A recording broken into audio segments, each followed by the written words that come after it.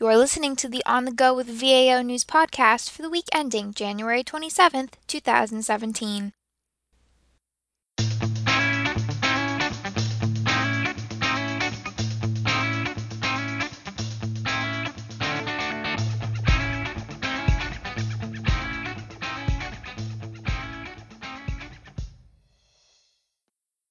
Hello, and welcome to the podcast, a weekly recap of the top headlines from the Daily Acquisition News. Thanks for tuning in today. Coming to you from the VAO Content Development Team, I'm Allison Cartwright. And I'm Brittany Shapiro. Well, it's certainly been an eventful first week for the Trump administration.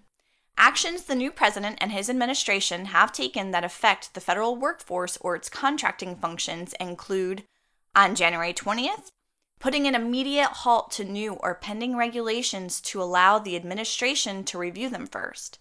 On January 23rd, implementing a government-wide hiring freeze that prohibits the creation of any new positions, filling any vacant positions, and using contractors to circumvent the freeze.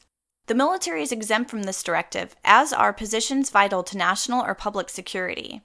The Office of Management and Budget has been tasked to work with the Office of Personnel Management to develop a long-term plan to reduce the size of the workforce through attrition, and the freeze will remain in place until that plan has been implemented.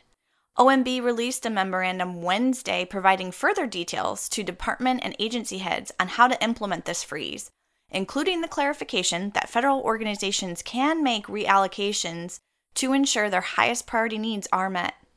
On January 24th, the administration ordered the Environmental Protection Agency to halt the award of any new contracts or grants. And on the 25th, the president signed an executive order directing planning, design, and construction of a border wall between the U.S. and Mexico. The order directs the Secretary of the Department of Homeland Security, among other actions, to project funding requirements and identify available funding sources for this effort. Back to our 44th president for a moment.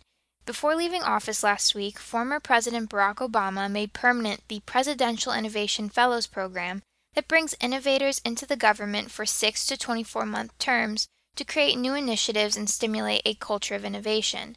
The program has been credited with launching the 18F Group, the U.S. Digital Service Group, and other digital projects.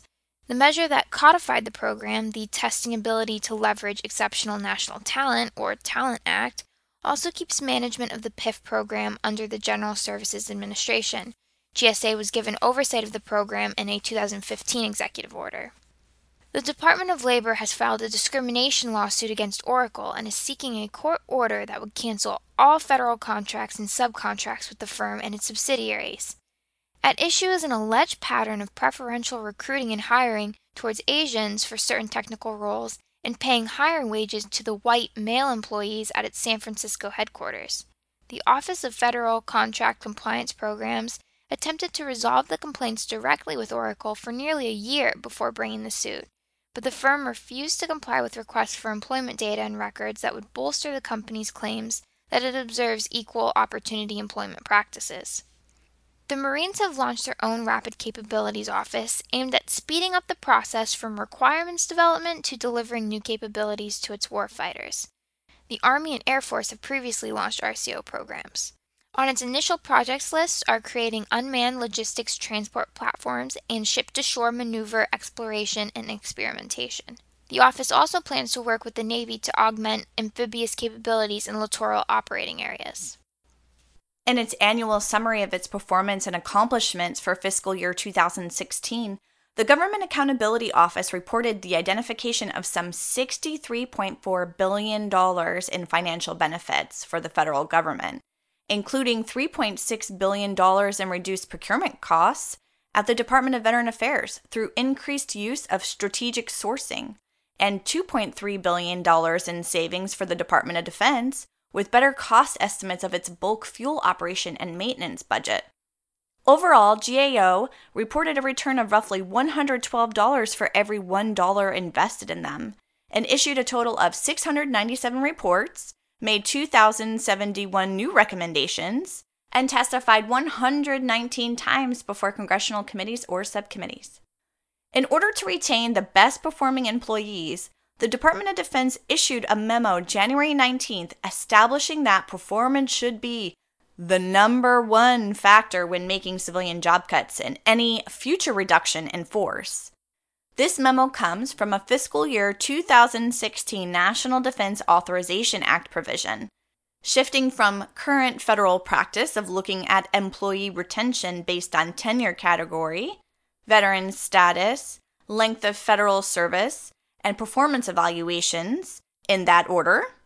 According to the memo, top consideration will be given in order of their rating of record from 1 to 5 under the Performance Management and Appraisal Program, followed by tenure group, then an average of subcategories in annual evaluations. So veteran status will be the final point of consideration after these 3 areas.